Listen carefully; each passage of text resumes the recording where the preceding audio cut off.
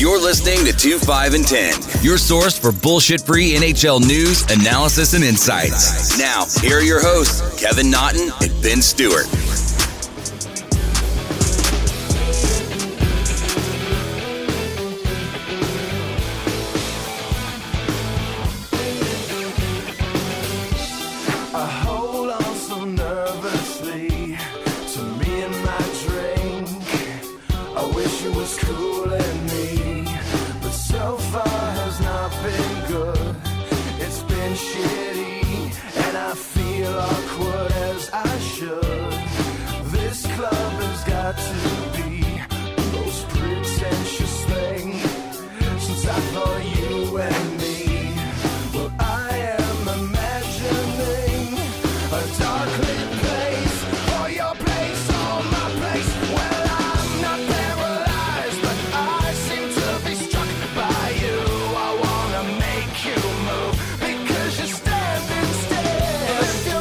Hello, everybody, and welcome to episode 114 of 2, 5, and 10. Benny, it was a free agent bonanza out there. People going every which way. What do you think about that? The Mark Messier, Kevin Lowe episode from the Edmonton Oilers days. Yeah, a lot of people expected free agency to die down a little bit because of the flat cap. The trade market was more active as we expected, but a lot of big deals coming out, especially in unexpected places like New Jersey. So we have a few of the notable trades that went down, and then we can run it through some of the free agent signings that occurred, kind of give our analysis on the ones that stuck out to us the most. We'll get into the whole Evander Kane situation, the ongoing situation with Evander Kane since 2016. We'll talk about Jack Eichel and the statement from his agents, and see where that takes us with the Rangers and Bruins. But to get this started off, so since we last recorded, here are the notable trades that have gone down. The Flyers acquire Cam Atkinson from Columbus for Jacob Voracek. Florida acquired Sam Reinhart from Buffalo for a 2022 first-round pick and goaltender prospect Devin Levy. The Winnipeg Jets made a pair of trades to fortify their top four. They acquired Brendan Dillon from the Caps in exchange for a second-round pick in 2022 and 2023. And then they acquired Nate Schmidt from the Vancouver Canucks for a third-round pick in 2022. The Blackhawks acquired Marc-Andre Fleury from Vegas for absolutely nothing.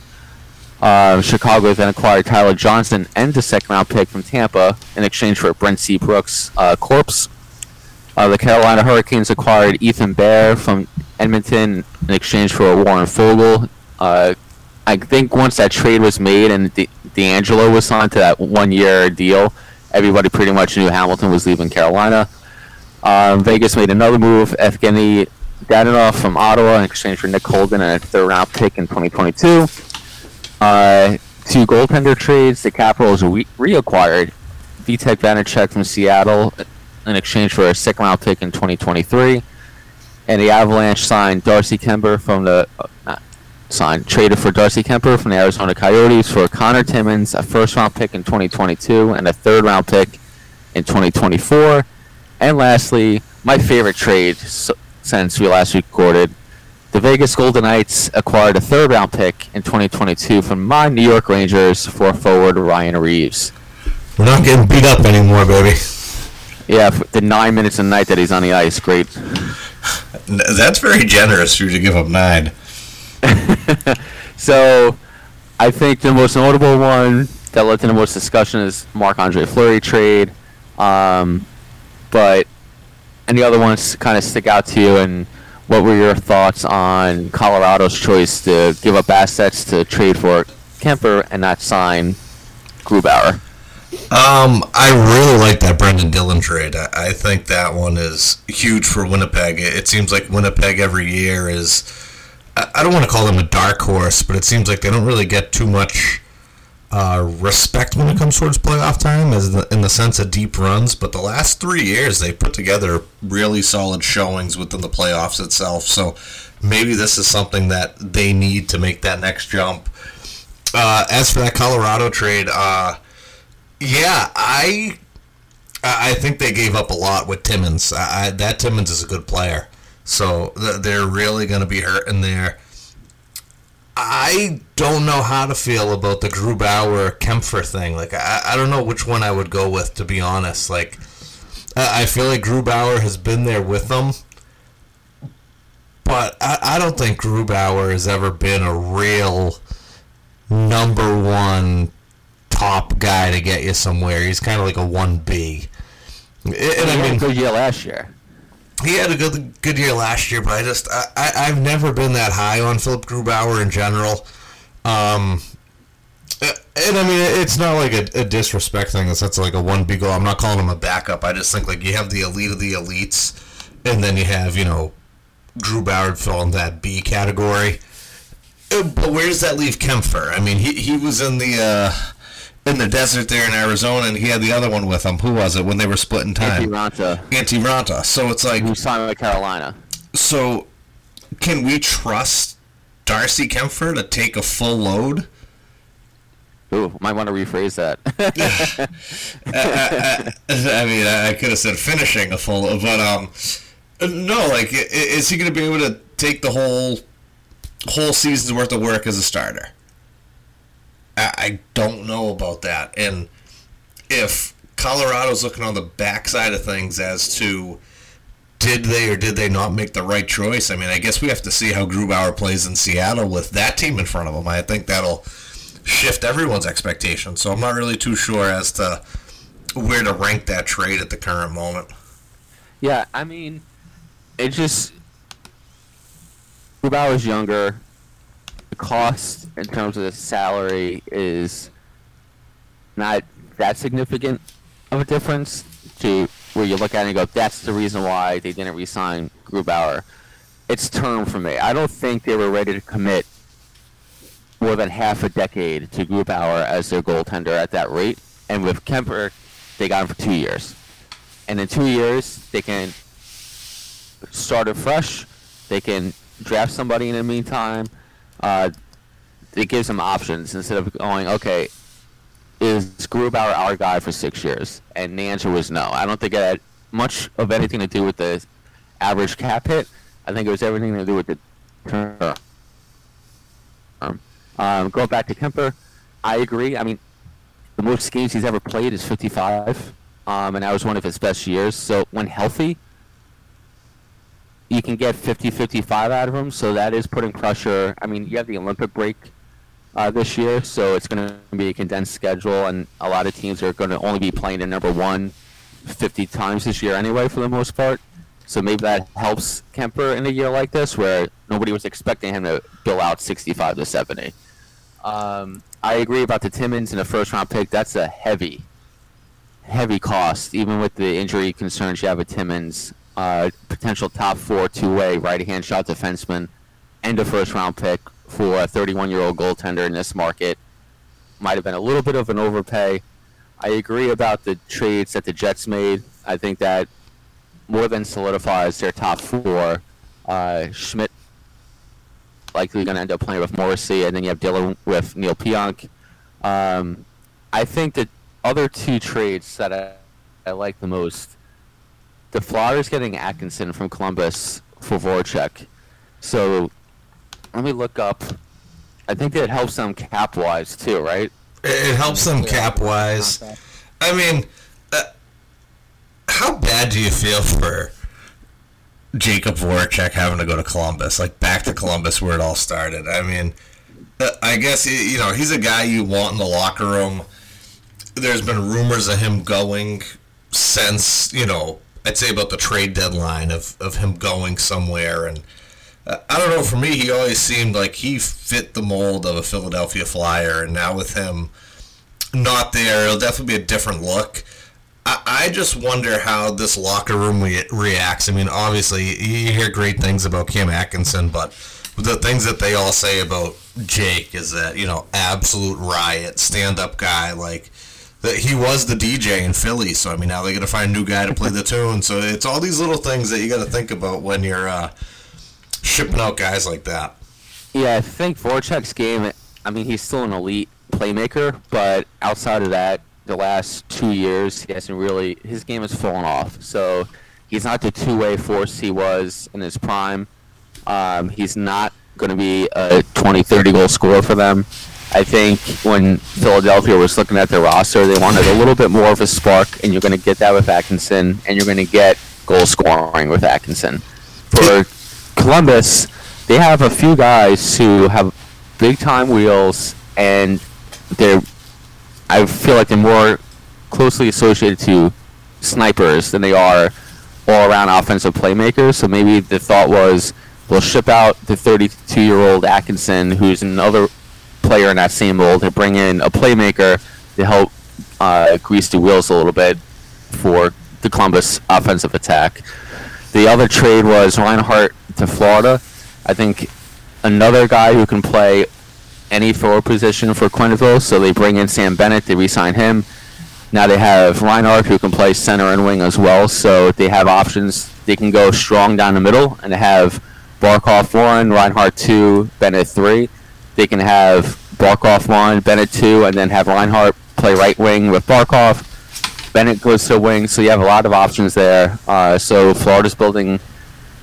I know Reinhart is a pretty good player. I know Barkov is an elite player, but outside of that, they're building a team of flexible role players that can kind of attack you in multiple different ways instead of just kind of being top heavy, as a lot of other playoff teams have been in the last few years. I think that's going to help them. They definitely need to bounce back. At this point, do you even think Bob has a bounce back in him, or is this just going to be an expensive mistake and Knight's just going to take the reins and run with it next year? I just think that if this is, what would this be, the third year of Bob's contract? Yep.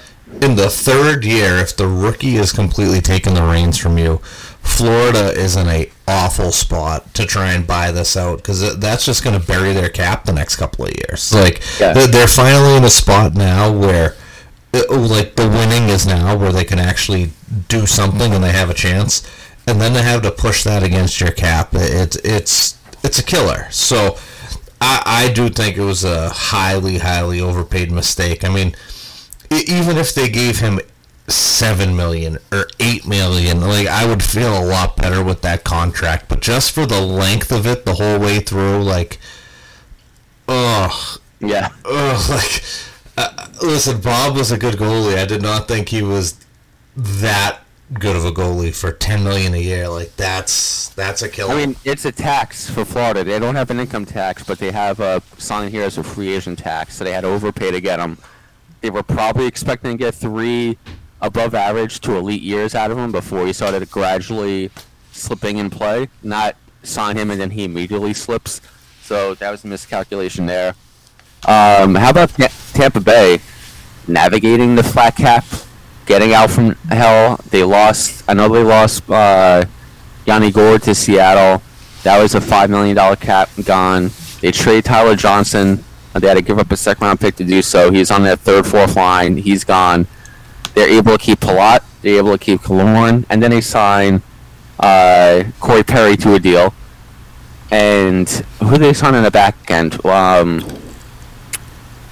Jesus Christ. Was it Shen or Bogosian again? No, Shen went to Vancouver. No, went to Vancouver, okay. But they're basically right back to where they were. They'll find some way to make up for the loss of Gourde. It was Bogosian again. That's who it was. 3 years at $850 a year. Yeah, so they basically have a 7th fee for less than $1 million locked up. But yeah, I mean, they have the young guys are going to have to step up, like Matthew Joseph, so they're going to have to take care of it there. On to Marc-Andre Fleury. How does Vegas, who had to know this decision was coming since they signed Leonard, they probably never expected Fleury to have a Vezina Trophy year, but they knew they were going to probably end up trading him, especially when the cap was announced that it was going to stay flat for this upcoming season, and they don't have conversations with him before it happens. See, this is the thing. I've heard two different stories.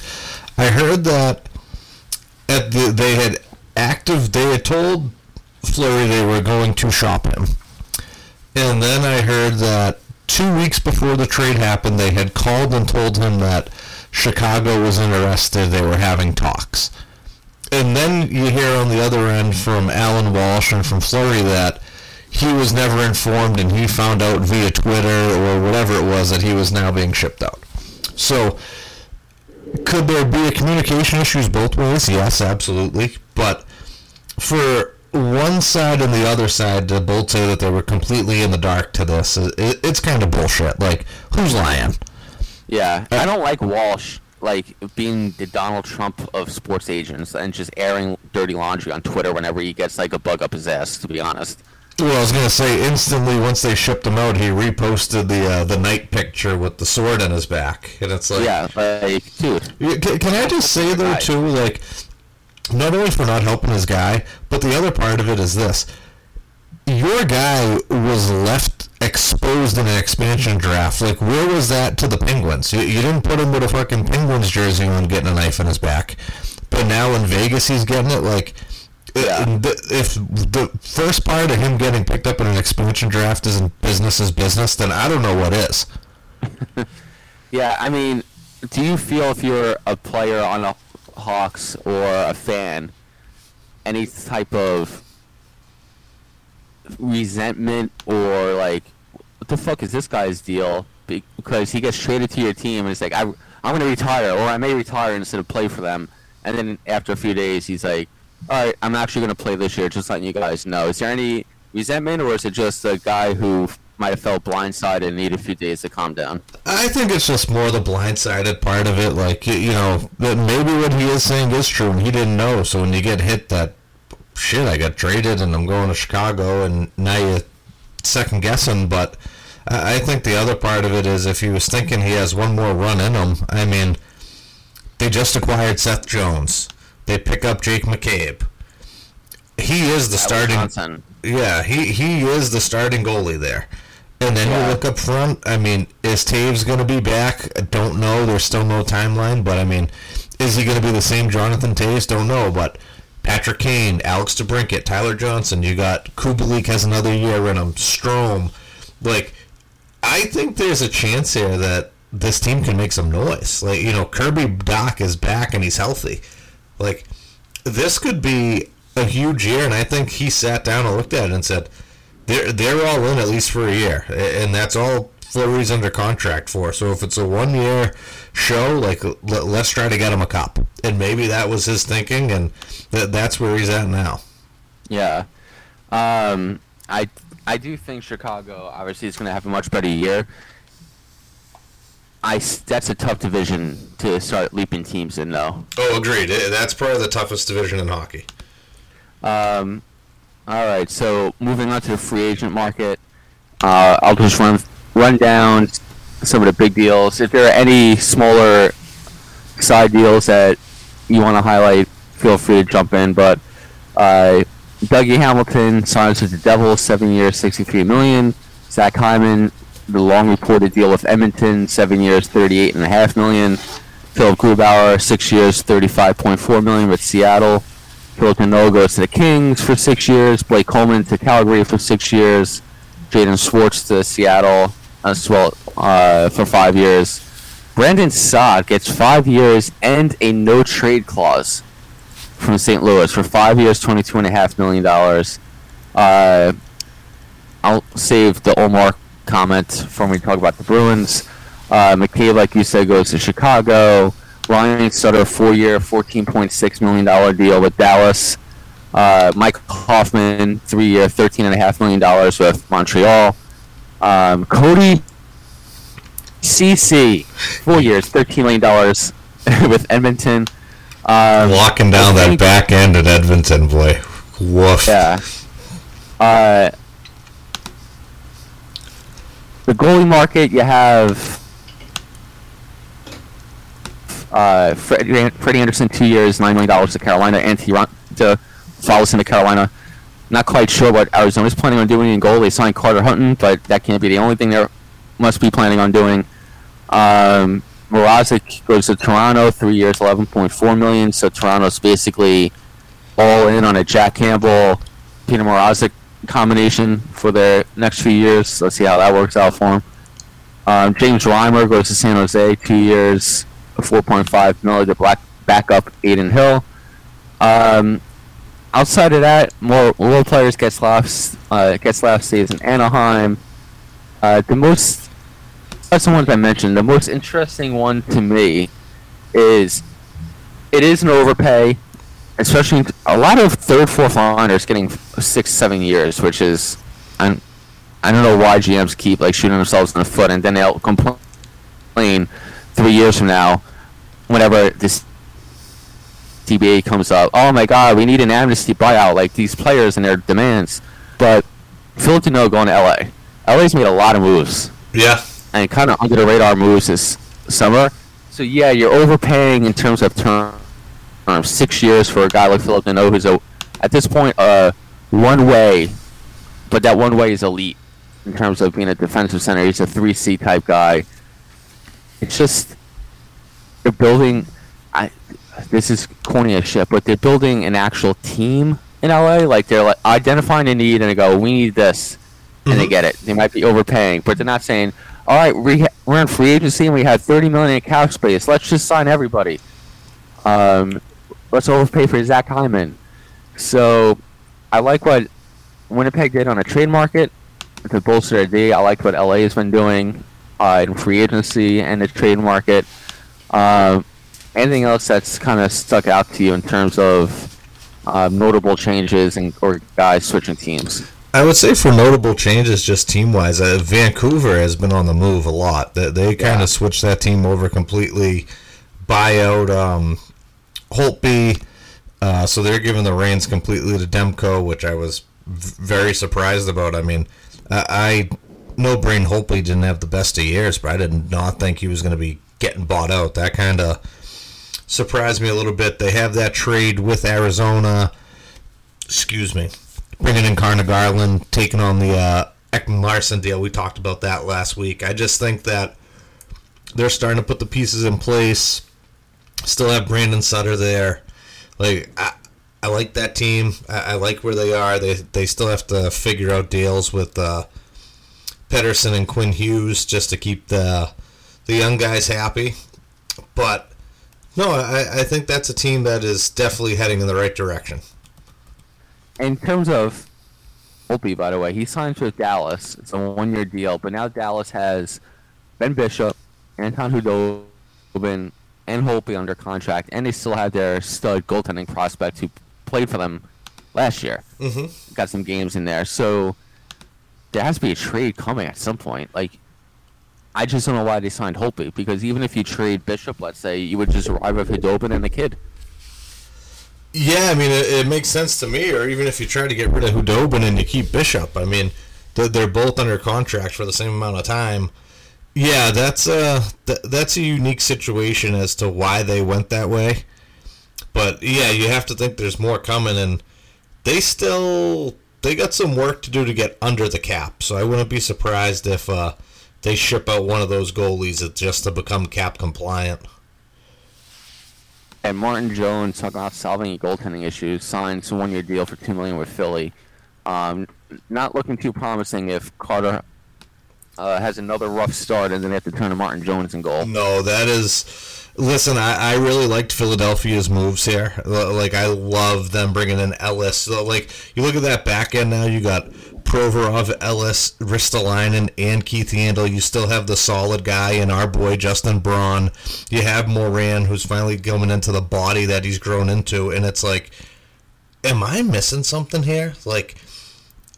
We saw what happened with Carter Hart last year. Complete... off the rails, did not, it was bad. It was very bad. And for them to bring in Martin Jones, who has been the worst of the worst in San Jose, in hopes of that is going to be their equivalent of if Carter Hart goes on a skid, we're just going to plug him in. If I'm a player on this team, that's bullshit. You're fucking us hardcore there, Chuck Fletcher. And AV, I know he's definitely a player's coach, and he can definitely kind of ride the waves at times with the boys and kind of make them feel better, but if they have any sort of goalie trouble at all, they're fucked. And Who knows? Maybe that's where one of those Dallas goalies is going. Yeah, maybe. Maybe to start the year, see what the market ends up turning into. My question, I guess, the Sean Crowley deal is an overpay for the way his game's kind of nosedived since you guys went on that cup final run. But Blake Coleman going to Calgary, nice player, obviously a guy who can contribute significantly to a Stanley Cup run in the right role. But you lose your captain, Giordano, in the expansion draft. Your team's been kind of just fluttering the last 2-3 years. I know you signed Markstrom to the big deal. But if you look at this roster, you're not a Blake Coleman away from being a contender. No. They haven't traded Johnny Gaudreau, which everybody is still thinking is going to happen, but now you're getting into like early mid-August when things kind of settle down. Monahan's still on the team. Backlund's still on the team. They didn't really make a huge move to replace Giordano, not necessarily as a first-pair defenseman, but in the top six. I know they have Tanev, and they made the trade for Zadorov, but I don't see anything that's like, oh, okay, cool. Their top six is solid. They have Markstrom and Gold. They're all right. I just don't see. This is a team that's kind of like St. Louis a few years ago when they finally let go of Backes and Oshie and kind of changed the chemistry a little bit. I don't see that problem being solved just yet. So that's my concern with handing out a deal for Coleman when you're not a Coleman away. I just think, on a personal level, like, Blake Coleman has played great the last couple of years in Tampa, but I don't think he's worth $4.9. Like, that's tough. And to have him for, what was it, a 6-year deal? 6-year deal. No way. As a 29-year-old free agent. Like he plays a hard game. Like, obviously, you have to respect that part of it. But like, he's going to break down easier because of that. Oh, yeah. Well, that's what I'm saying. Like, I don't think he finishes out this deal. I'd say by the 4th year, they buy him out. End of the 4th year, he's done. It's the same thing with Goodrow, with the Rangers, 6-year deal. For a guy he's not, like, again, no offense, he's going to be the first one to admit, his game is not offense. Like, so you're not banking on, yeah, his game might decline, but you can still stick him in front. He has those sweet hands. You're a guy who's paying a fourth-line banger 6 years, and he's already on the wrong side of the curve here in terms of peak years for an NHL player. What are you paying for? Mm-hmm. So that's an issue there. Like the McCabe deal to Chicago, 4 years, $16 million. I like that deal. I think McCabe's healthy. That's a nice boost for them. Savard goes to Montreal, 4 years, $14 million. And an under-the-radar signing that I liked, I know it's kind of hit or miss in terms of this player, depending on who you speak to, but Seattle signing Alexander Wenberg to a 3-year, $13.5 million deal. 27-year-old. I know it's always the same thing with him. Like, he has potential to be, if he unlocks it, he's a really solid second, third line center. He's going to get the full opportunity with a team like Seattle, and if he does break through, you have him for $4.5 million for only 3 years. Meanwhile, the Rangers playing Goodrow. Low risk, high reward deal for a team like Seattle, who had a lot of cap space to work with. Can I just say, just speaking of Seattle, I mean, after their first expansion draft, we were kind of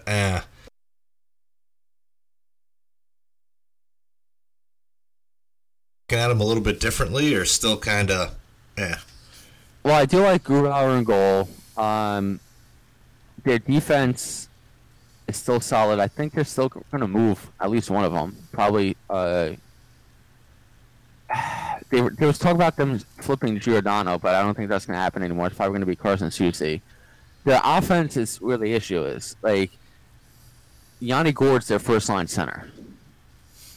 No offense to Yanni Gourde, he's not a first-line center. Wenberg is their second-line center. No offense, he hasn't proven that yet. Could those guys have a Vegas breakout and Yanni Gourde turns into this version's William Karlsson? Sure, why not? But their offense is going to be still a little bit of an issue here. I do like their goaltending combination with V'Ger and Grubauer. So a little bit of an improvement in my eyes, but maybe they'll make a deal for Johnny Gaudreau and kind of clear that out a little bit. We'll see where that takes us. Talking about free agency trades, everything else, what are your thoughts on what the Bruins have done the last 2 weeks or so, and where does that leave them for the month of August in terms of potential holes they still need to fill, either free agency or trade market? I am absolutely blown away that Don Sweeney went out at the sign of free agency, put on his big boy pants, and signed some guys here. We'll start with just before we end up signing Hall to that 4-year extension, $6 million a year. I'm fine with that. I have no issues with that. I think that's good. We bring in Nick Foligno on the 2-year deal, $3.8 a year. I think that's good for depth-wise. Our depth the last 2 years has not been there, and now we bring in Foligno. Now we bring in Eric Haula for 2 years as well. Now we bring in Nosek for 2 years. I think those were crucial pickups to. I like the Nosek signing. I like where.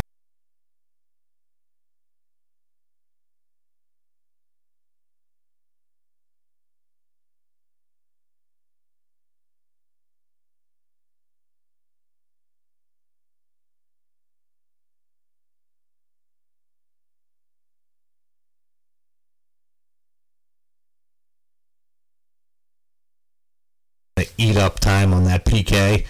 We cannot have Matt Grzelcyk out there anymore on the PK. Grizz had an awful year last year between the injuries and his play. I think that we needed to kind of take some of that defensive responsibility away from him. We re-signed Mike Riley, 3 years, $3 a year. I'm okay with that as well. I think that's a nice deal. I agree. The one thing that I was just kind of really curious about was the Linus Ullmark deal in now. Yes.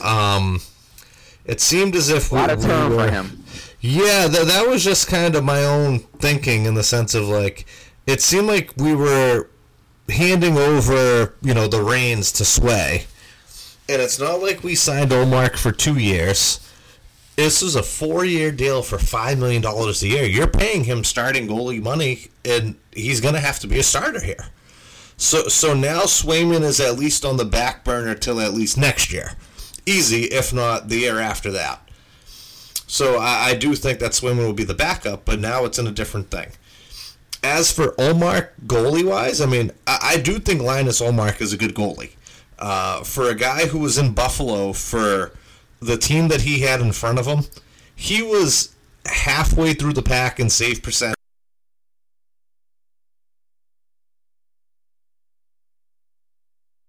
Save percentage should be middle of the line, right before Carey Price last year. I think that's solid. I do think it's an overpay, and I think we're holding on to him for way too long. So we'll see what happens there. Now, going into the other part of the Bruins here, as free agency day was coming along and you see all the signings coming in, I'm doing the math in my head, and then at the end I'm going, we don't have any money for Krejci. And then we see the next day that David Krejci, he's not retiring, but he's going back to the Czech Republic to go back over there and play. That killed me. I absolutely love David Krejci. Love the man. He has been nothing but the utmost professional here. Nice, caring guy. You could see him out on the street, always smiling, always has a joke. I posted on Facebook the other day, they had Sean Thornton mic'd up, and he's on the bench, and someone comes by, and he's like, "Suck it, you milk drinker." And Krejci's next to him on the bench, he just looks at him and goes, "Oh, he drinks milk?" And Thornton just smiles, and he goes, "That's all I had." But there was nothing better in my time than a fucking David Krejci, intermission interview. I used to love those, and I get the puck from Luch. He passed me puck. I score. I pass Luch puck. Luch pass Hordy score. Oh my god. Oh my god, he was just so good, and he was so funny. Hats off to David Krejci. Thank you for the career that he gave us. Like that line of Horton, Krejci, and Lucic, they couldn't be touched when they were together. Like no one even had a sniff. The most underrated second line center of the last 10 years? Oh, easily. Not even a question. I can't think of anybody else because he was consistently productive in all facets of the game for a team that was legitimate year in and year out cup contender for a decade, and no one knew who he was outside of Boston and like hardcore fans. No, and I mean the other thing with him too is David Krejci ended up being the whipping boy here, kind of towards the end, because you know what, the past 2 years, not even 2 years, I'll go even further. I'd say the past 4 years, he has had no consistency on his wings at all. They're constantly changing on him, constantly changing.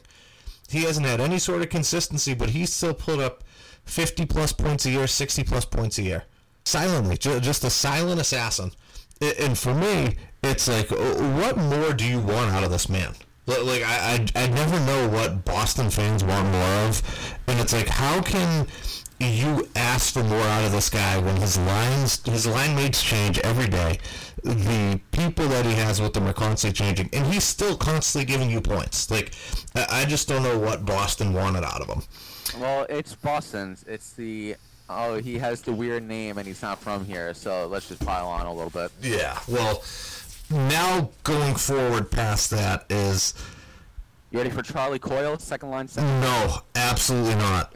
That is not going to happen. And, like, right now, there is no one who's going to take the Charlie Coyle in a trade. Nobody. Especially just coming off of off-season surgery. So now we look at good old Jakey DeBrusk there. And what can we do with him?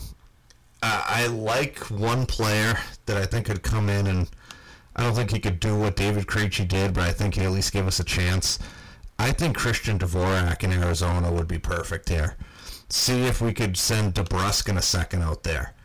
And then if that doesn't work, I think you have to figure out who that 2C is going to be, whether you put Holla in the middle up there, whether you give Studnicka a chance. Boy. I was getting there. I like Jack. His game in the AHL has proved it. I mean, in 70-something games in the AHL, I believe he has like 53 points. So the kid lights it up down there. I'm just wondering if we do it internally or in-house to go for that second-line center. I still think that we need our D to be better.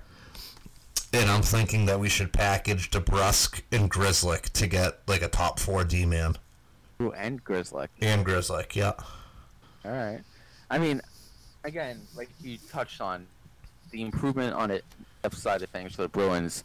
You're looking at your wing spots, and yet these are all the guys who have NHL experience that are going to be coming to camp for you that play the wing. Marchand, Hall, Holla, Nosek, Federic, Pasternak, Foligno, Smith, Wagner, DeBrusk, Steen, Coleman. Mm-hmm. Like, obviously some of those guys can start in AA. I still think Oscar Steen is a guy who, if he gets a legit opportunity, could be a nice role player for some team. But that's too many guys. So I don't know if it's going to be something where you see who wins the battle in camp and then flip the loser of a specific battle for a pick or something like that, or a prospect.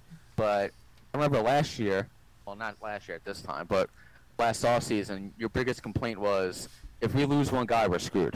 Mm-hmm. And now it's, hey, we have too many decent players for bottom 6 spots here. And, you know, I know you're not the biggest fan of Sweeney, but credit where it's due. I think he's put you guys in a position where, especially with the quote-unquote retirement of Krejci, where if it's going to be a all hands on deck, he has a lot of hands on the deck. No, I think he finally went in, and the biggest thing for me was the term that he actually gave guys, because we dealt with the David Backes thing, we dealt with the Matt Bolesky thing, and for him to actually go out and get free agents for term that were worth it was good. Like Nick Foligno, he is a heart and soul, a meat and potatoes player. Guy's 33, he'll be either 34, so he'll either be 35 or 36 when this contract's over. But that's it. We didn't hold on to him until he was 40. I was just happy with the term. This has extended our Stanley Cup window a little bit longer. And we'll see how these things shake out. I love the Haula signing to be like a third line left wing. I just like where everyone can kind of suit into this lineup. That's just where I am more than anything. And is there any concern that the reason why they gave Ullmark that contract is because they know Tuukka is not going to come back and he just hasn't announced? No, I mean, Tuukka's UFA. Anyone can sign him.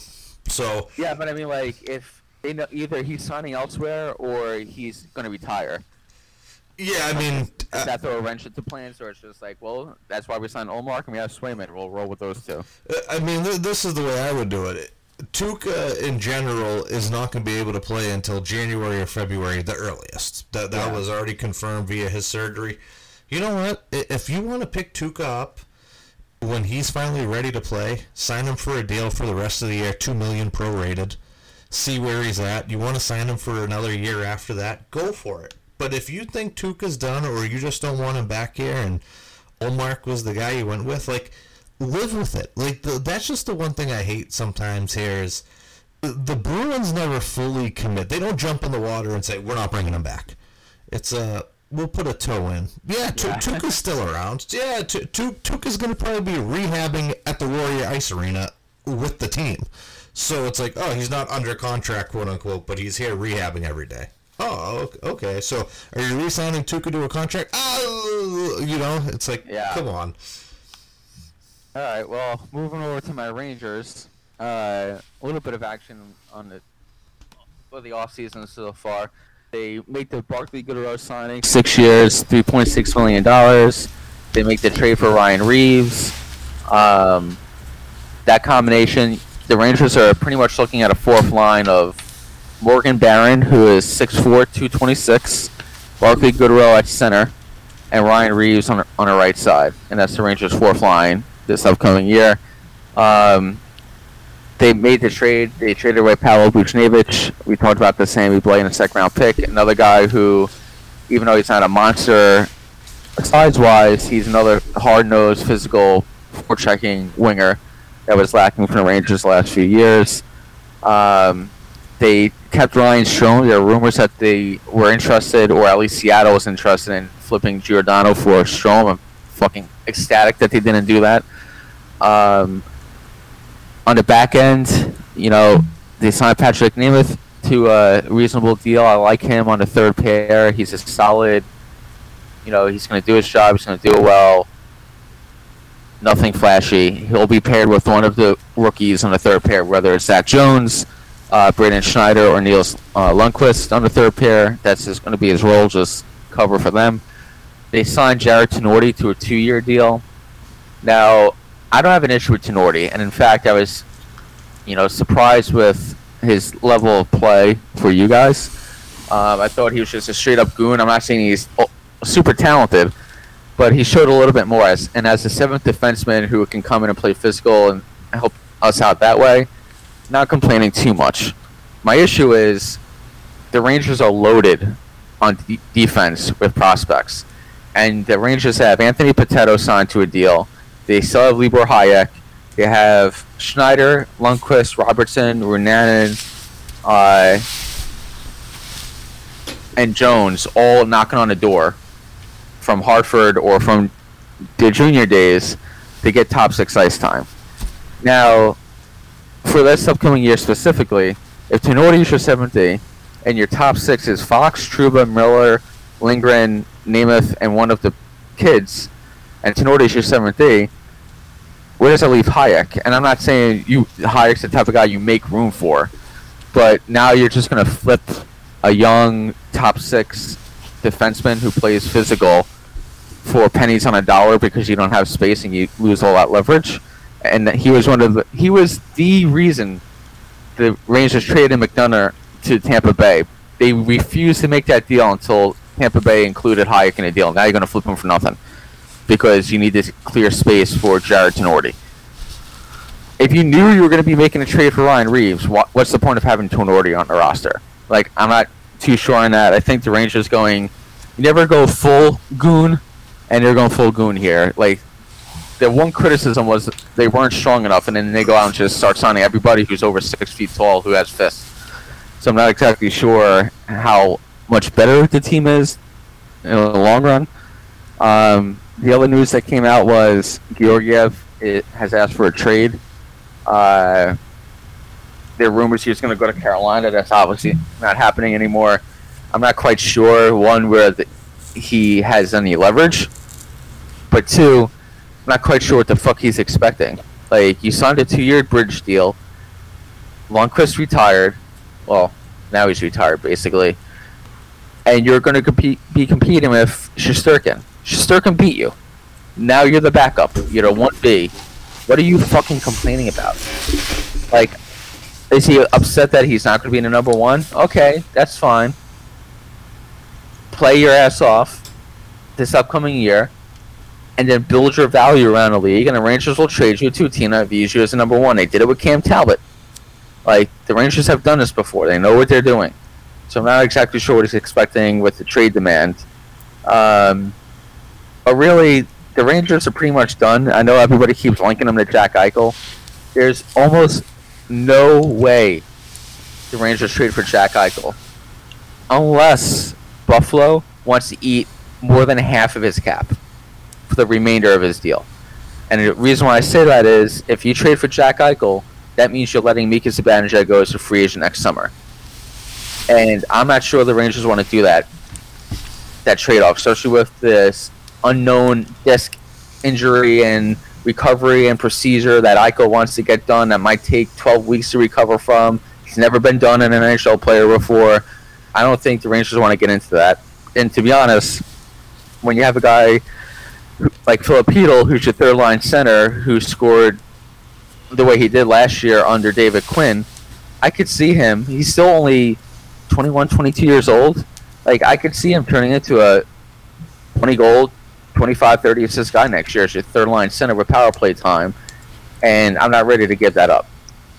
Now, the last thing I'll say is I've been talking to you constantly about what's Kakko's role on this team. I still don't see one for him. And that's partially his own fault and partially just the way the Rangers are built. He's not going to play with Panarin. Panarin does not like playing with him. So that rules out the second line. The first line, are you really going to pair Zibanejad with Lafreniere and Kakko? I don't think that helps. Well, I think Lafreniere is going to be a stud starting this year. I don't think that helps Zibanejad too much. So now you're looking at him on the third line with Kreider and Hedl. Okay, maybe, but then that means Kravtsov is on the first line with Lafreniere and Zibanejad. Again, it's the same issue with impacting Mika's game.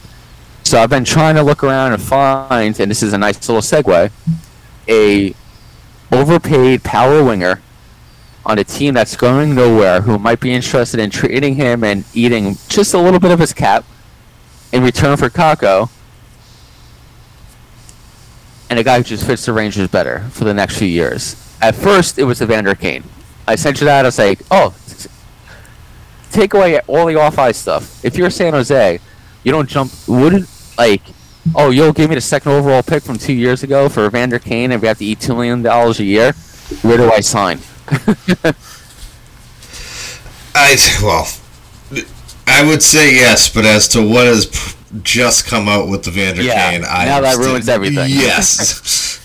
So, if anybody out there has any ideas about a young power winger under the age of 30, doesn't have to be 22 years old, has a couple years left, and the team might be interested in trading for him, have you let us know in the comments people? Because I'll be interested.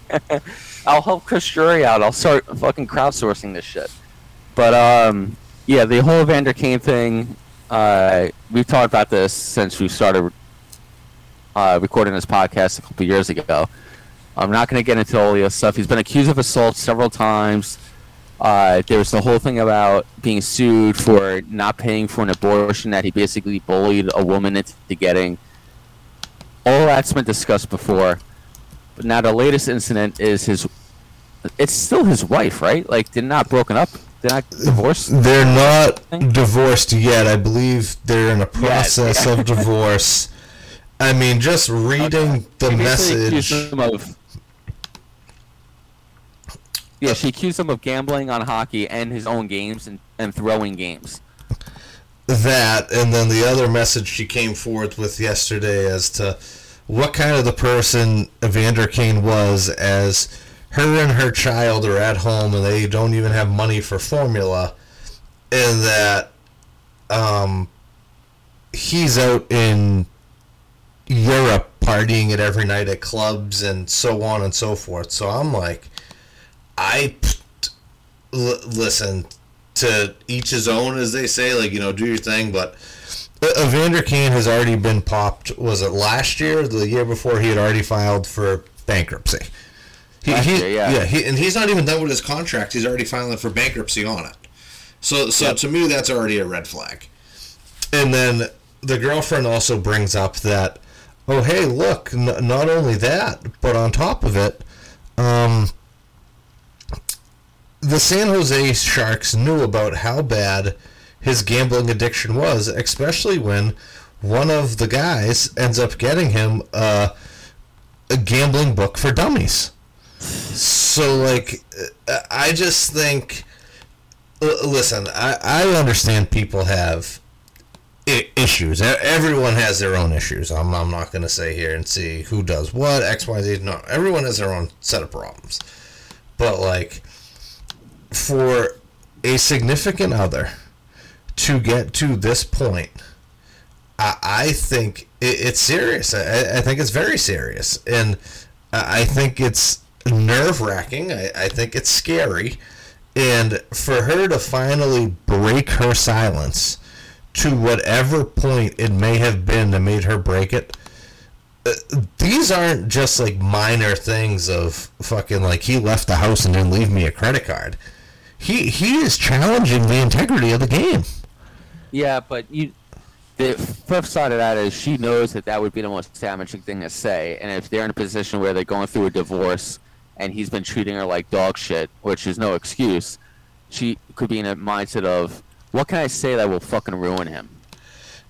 And you know what? Maybe that's it, but his gambling addiction is something that is... Yeah, it's kind of like where there's smoke, there's fire. Yeah, but I mean, that's already a known fact. So to throw that in there as well, I mean, hey, I don't think she's too far off. Because, I mean, do you think if you're down that desperate, right, would you come home and tell the wife, like, hey, there was a game tonight, but, you know, I won $50,000 on the other end? No way. I don't think he would say it.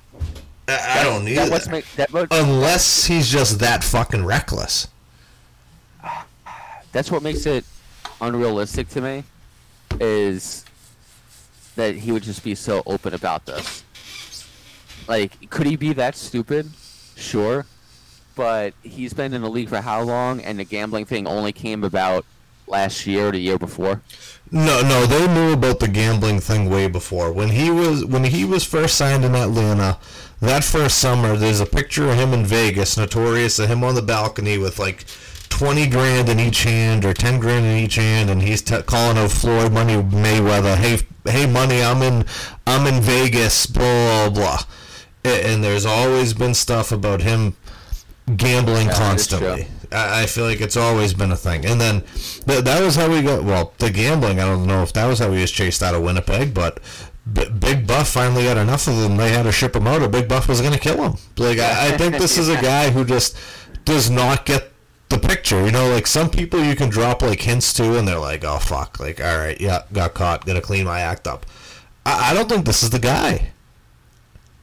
Yeah, because it's not like he's admitted, even when he announced the bankruptcy thing, he acknowledged the gambling, but he didn't say it in a way of like, I have a problem, I need to get help, I'm going to be entering rehab.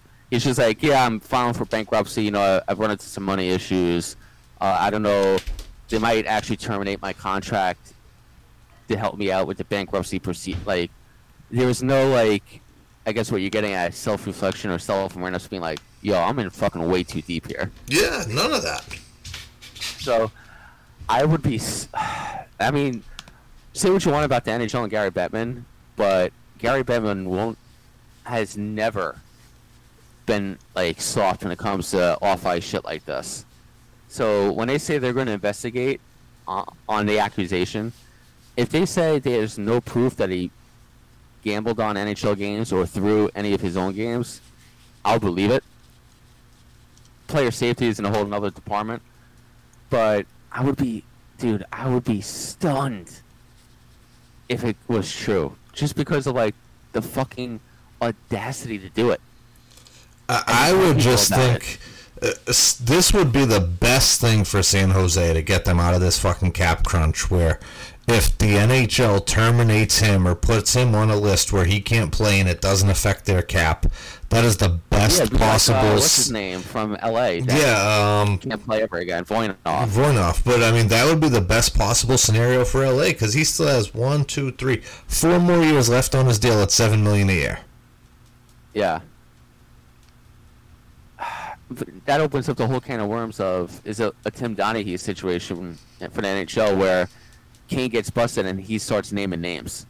Like, hey, this guy did this guy did that, this guy did this ref has done this.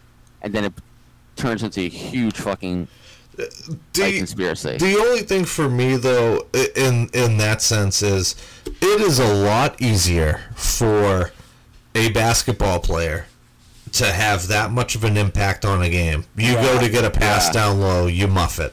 You know what? You're a hockey player. You get a shot. You wind up as hard as you can, but you're shooting it right dead in the goalie's chest. Hey, you know what? I thought that was a scoring chance. You know what I'm saying? So, like, there's ways around. The only thing they could do is if there was, like, a puck line bet where he completely and utterly misses an empty net, or he has some shit churn around at the end of the game where they have an empty net and then they score it. I think that's the only thing that they could possibly try to prove. Yeah. The only way they're going to be able to prove it is if there are receipts somewhere or, like, text messages. I mean, for him, luckily, at least if you go to Vegas and you get a receipt on a gambling thing, they don't have your name on it. You know what I'm saying? It is the date, the bill, how much you paid, what your payout would be if you hit on it. That's it. So, I mean, that might be one thing that's saving them. So it's not like they have in the system, Evander Kane on this day bet X amount of dollars.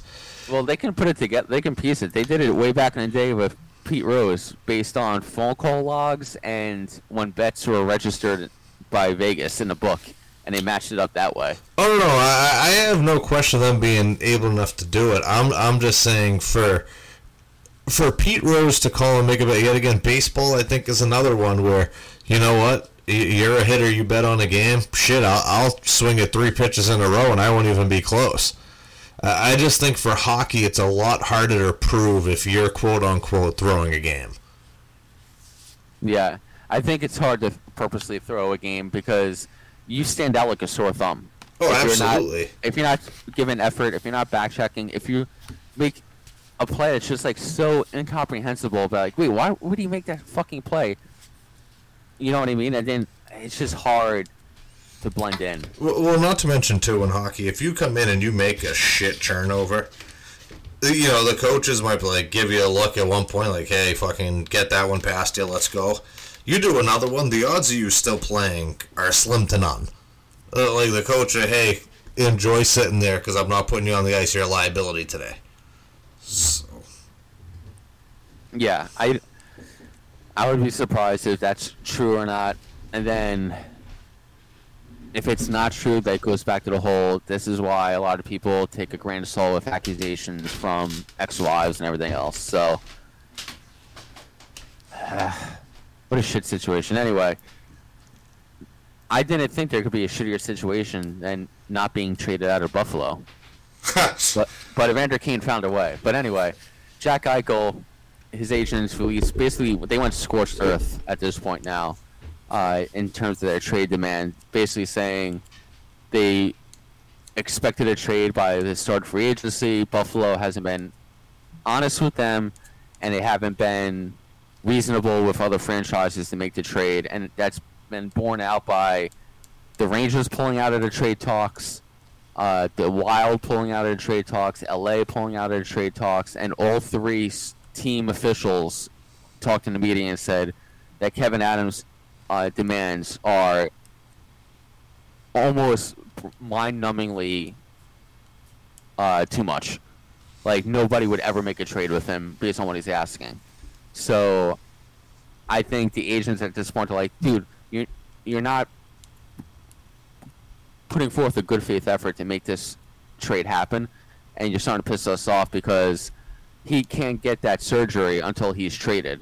And now you're prolonging his recovery timetable, which is now going to start bleeding into training camp and the start of the season, which might make other teams not want to trade as much for him and meet your demand, and then he's stuck in Buffalo. Yeah, I don't get that either, that he still has not had the procedure done. And then the team's in control of that. Correct. But the other part of it, too, which I thought was... I thought this was strange. It almost seemed arrogantly cocky, was when Adams over there turned around and said, we're in no rush. As far as we're concerned, we have a player that's under contract. Like... Yeah, that's trying to hold leverage, but, like, you have a player under contract who's not going to show up. Yeah, at this point, he's been paid enough where, you know what, you can fine him, do whatever. I don't think he's ever going to play there. Even if they give him the surgery, I still don't think he goes back. No. This is an Alexei Yashin situation. He will sit out. He will get fined. He does not care. He's never playing for Buffalo again. And if you're at Buffalo, now you're into August. Billy Guerin's not going to wait around and be like, oh, I'm going to see if we can get Eichel. Vegas, they were already facing a cap crunch. I know they traded the Fleury deal, but then they bring in Dadonov, so they still don't have like a ton of room. The Rangers, if you're looking at their roster right now, unless the Rangers plan on trading a couple of their young forwards, which doesn't make sense based on the lack of leverage that Buffalo has in an Eichel deal, their roster is set. Their four lines are set. You have Lafreniere, Zibanejad, Kakko at this point, Panarin, Strome, and probably Sammy Blais. Then you have Kreider, Hedl, Kravtsov, Barron, Goodrow, Reeves. They don't need to trade for Eichel at this point. Like, Strome is a 60-point center with Panarin. Hedl could be a 30, 40-point third-line center. Zibanejad. They don't need Jack Eichel at this point. No, I agree. I mean, this Eichel thing to me has been completely overblown. Like, at first you wonder if it was kind of a stunt per se, and then it gets to this point where they have completely missed their window if they were going to capitalize at all. It's gone now. And now I think Buffalo is sitting there with their thumb in the ass as to whether what they were asking for was too much, or if they were just kind of shooting for the moon, hoping that someone was that desperate to gain Jack. And now they're at the point of they have nothing. They have a superstar center who still has not had surgery yet because of them and they're doing. And they magically think he's going to show up and play. So hats off to Buffalo when you thought it couldn't get any worse. And I doubt Buffalo wants to trade him within a division or within a conference. So then you're looking at the Western Conference teams. And would LA re-engage? Who knows? I mean, they have that deal to know. They have Kopitar. They have a couple young kids, Byfield, Velarde. They don't need to trade for Eichel. I know Eichel would be an upgrade over those kids potentially, but you got to factor in a cap situation, health situation. I don't think Vegas is going to be able to pull that deal off. To be honest, you're kind of looking at, would Dallas swoop in? Add some more offense to their attack? Maybe, if they can work out the cap. Nashville's out of it unless Buffalo wants to take back Duchesne or Johansson as part of the deal. So you're kind of limited with your options here. They're extremely limited. I don't think... It's like you said, too. Who is going to take the risk on him now, especially after no one has seen him play, whether he has surgery or he doesn't have surgery? I don't think anyone is taking him now until they see him play again. Yeah. But that's the thing. Where's he going to play? Great question. Retirement. He just built that really nice house in New Hampshire on the coastline. He'll be okay. So, my prediction is he either ends up in LA or Dallas. That's my prediction. LA, Dallas, or he sits out for the year. I'm going the latter. I think he sits out for the year. All right. Just a quick wrap up. Ryan Murray signed a 1-year deal with Colorado tonight. I think that's a nice little signing for them to help at their top 6.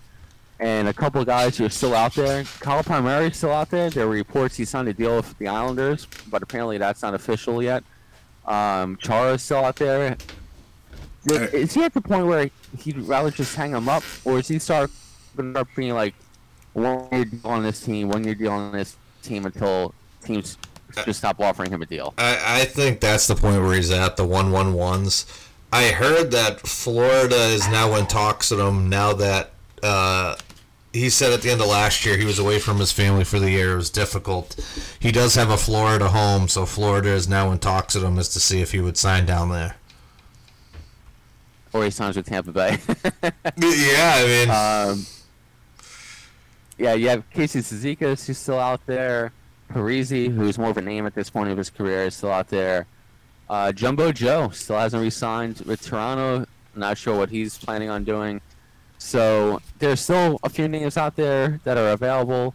I feel like the Eichel situation will, if it's resolved one way or another, it's going to be over the next couple of weeks in terms of either he's traded or it comes to a point where Buffalo says we're not trading him. Either he shows up or he doesn't get paid.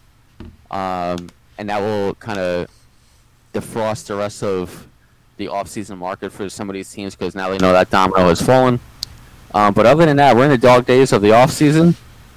We have a couple weeks left here in August, and then training camps start opening up in September. I think the Bruins are pretty much done unless they make a surprise trade for a 2C or they trade DeBrusque for a top 4 D-man. I think the Rangers are done. I don't think they're trading for Eichel. I think they're done. Ryan Reeves is Ryan Reeves, whatever. I still kind of like the construction of the team. I'm just more excited about seeing Gallant with this roster. But other than that, I think the offseason is pretty much done except for some role players signing and some cheap 1-year deals on some veterans. Now, one last question about the Rangers, Lisa, at this point. Who do you think is more in charge of the meat that you guys just got? Do you think this was Drury or do you think it was Gallant? And I only ask because they say part of the reason why the Panthers and Gallant, parted ways was Gallant thought the team was getting too soft when they had shipped out Goodbranson. So do you think this was kind of part of his stipulation of, you know what, if you want to hire me, that's fine, but I also kind of want to build the team my way? I think that it's more so Gallant finding the right opportunity at the right time because the Rangers went through the whole ordeal where Dolan fired everybody because we got pushed around. So he comes into a situation where Drury knows he was going to be reshaping the roster a little bit to be harder to play against and a little bit tougher. And then Gallant comes in as a coach who may not be as analytically inclined and likes his thumpers. So it's kind of like a perfect timing for Drury and Gallant. Ryan Reeves is all Gallant. Well, I was going to say, he loves Gallant, yeah. Yeah, I think Goodrow is also Gallant because he coached against him in San Jose for those years in Vegas. They had those battles in the playoffs. I think that was significant input from Gallant. I think the tenuity stuff is just Drury scouring the market, bringing in a 7th D who can play that style of play. Sammy Blais probably is Gallant too. All those series with St. Louis and seeing him up close and personal. So I think it was Gallant saying, Drury coming to him and saying, listen, we need guys like this. And Gallant saying, well, these are the guys that I think can accomplish that, and I've seen them do it. And Drury just went out and got it done. Which, to be honest, is the way it should be. You know what I mean? Coach says, hey, we need this. Here are the guys who've seen it do it, and Drury makes it happen. So the way it should be, the good old father-son relationship, except the age difference, it's more like son and father relationship. I know. I just can't wait until Gallant has Ryan Reeves playing right wing with Panarin. I mean, I'm going to be fucking thrilled. When that happens, I mean, is it going to be good for protection purposes? I don't see Willie acting a fool now anymore. Well, opening night, Rangers against Washington. Oh, so do you think there'll be a dance at Center Ice? No fucking way. You know why? Because Tommy Wilson is not going to drop him when challenged with Ryan Reeves. he's going to talk shit. There'll be scrums. They'll be pushing and shoving. Wilson will run in his mouth and run some guys when Reeves is on the bench. I don't think anything is going to happen on that night. I would honestly start giving a little more respect to Wilson if Wilson's line is the first line to open up this season. Panarin's line comes down and Reeves is on the right side, and then Wilson's like, all right, let's do it. Let's get it out of the way. Well, we shall see. Opening night coming soon. Yeah, in October. Not that far away. Well, all right, baby. Who you got for shout-outs? Shout-outs this week. Obviously, the coaster who is passed out, sprawled out, airing it out next to me. But other than that, I know I mentioned earlier, but I've got 33 days until I hit the road for Greece for a nice month-long sabbatical after almost 2 years of 60, 70-hour work weeks with my startup. So, counting down the days.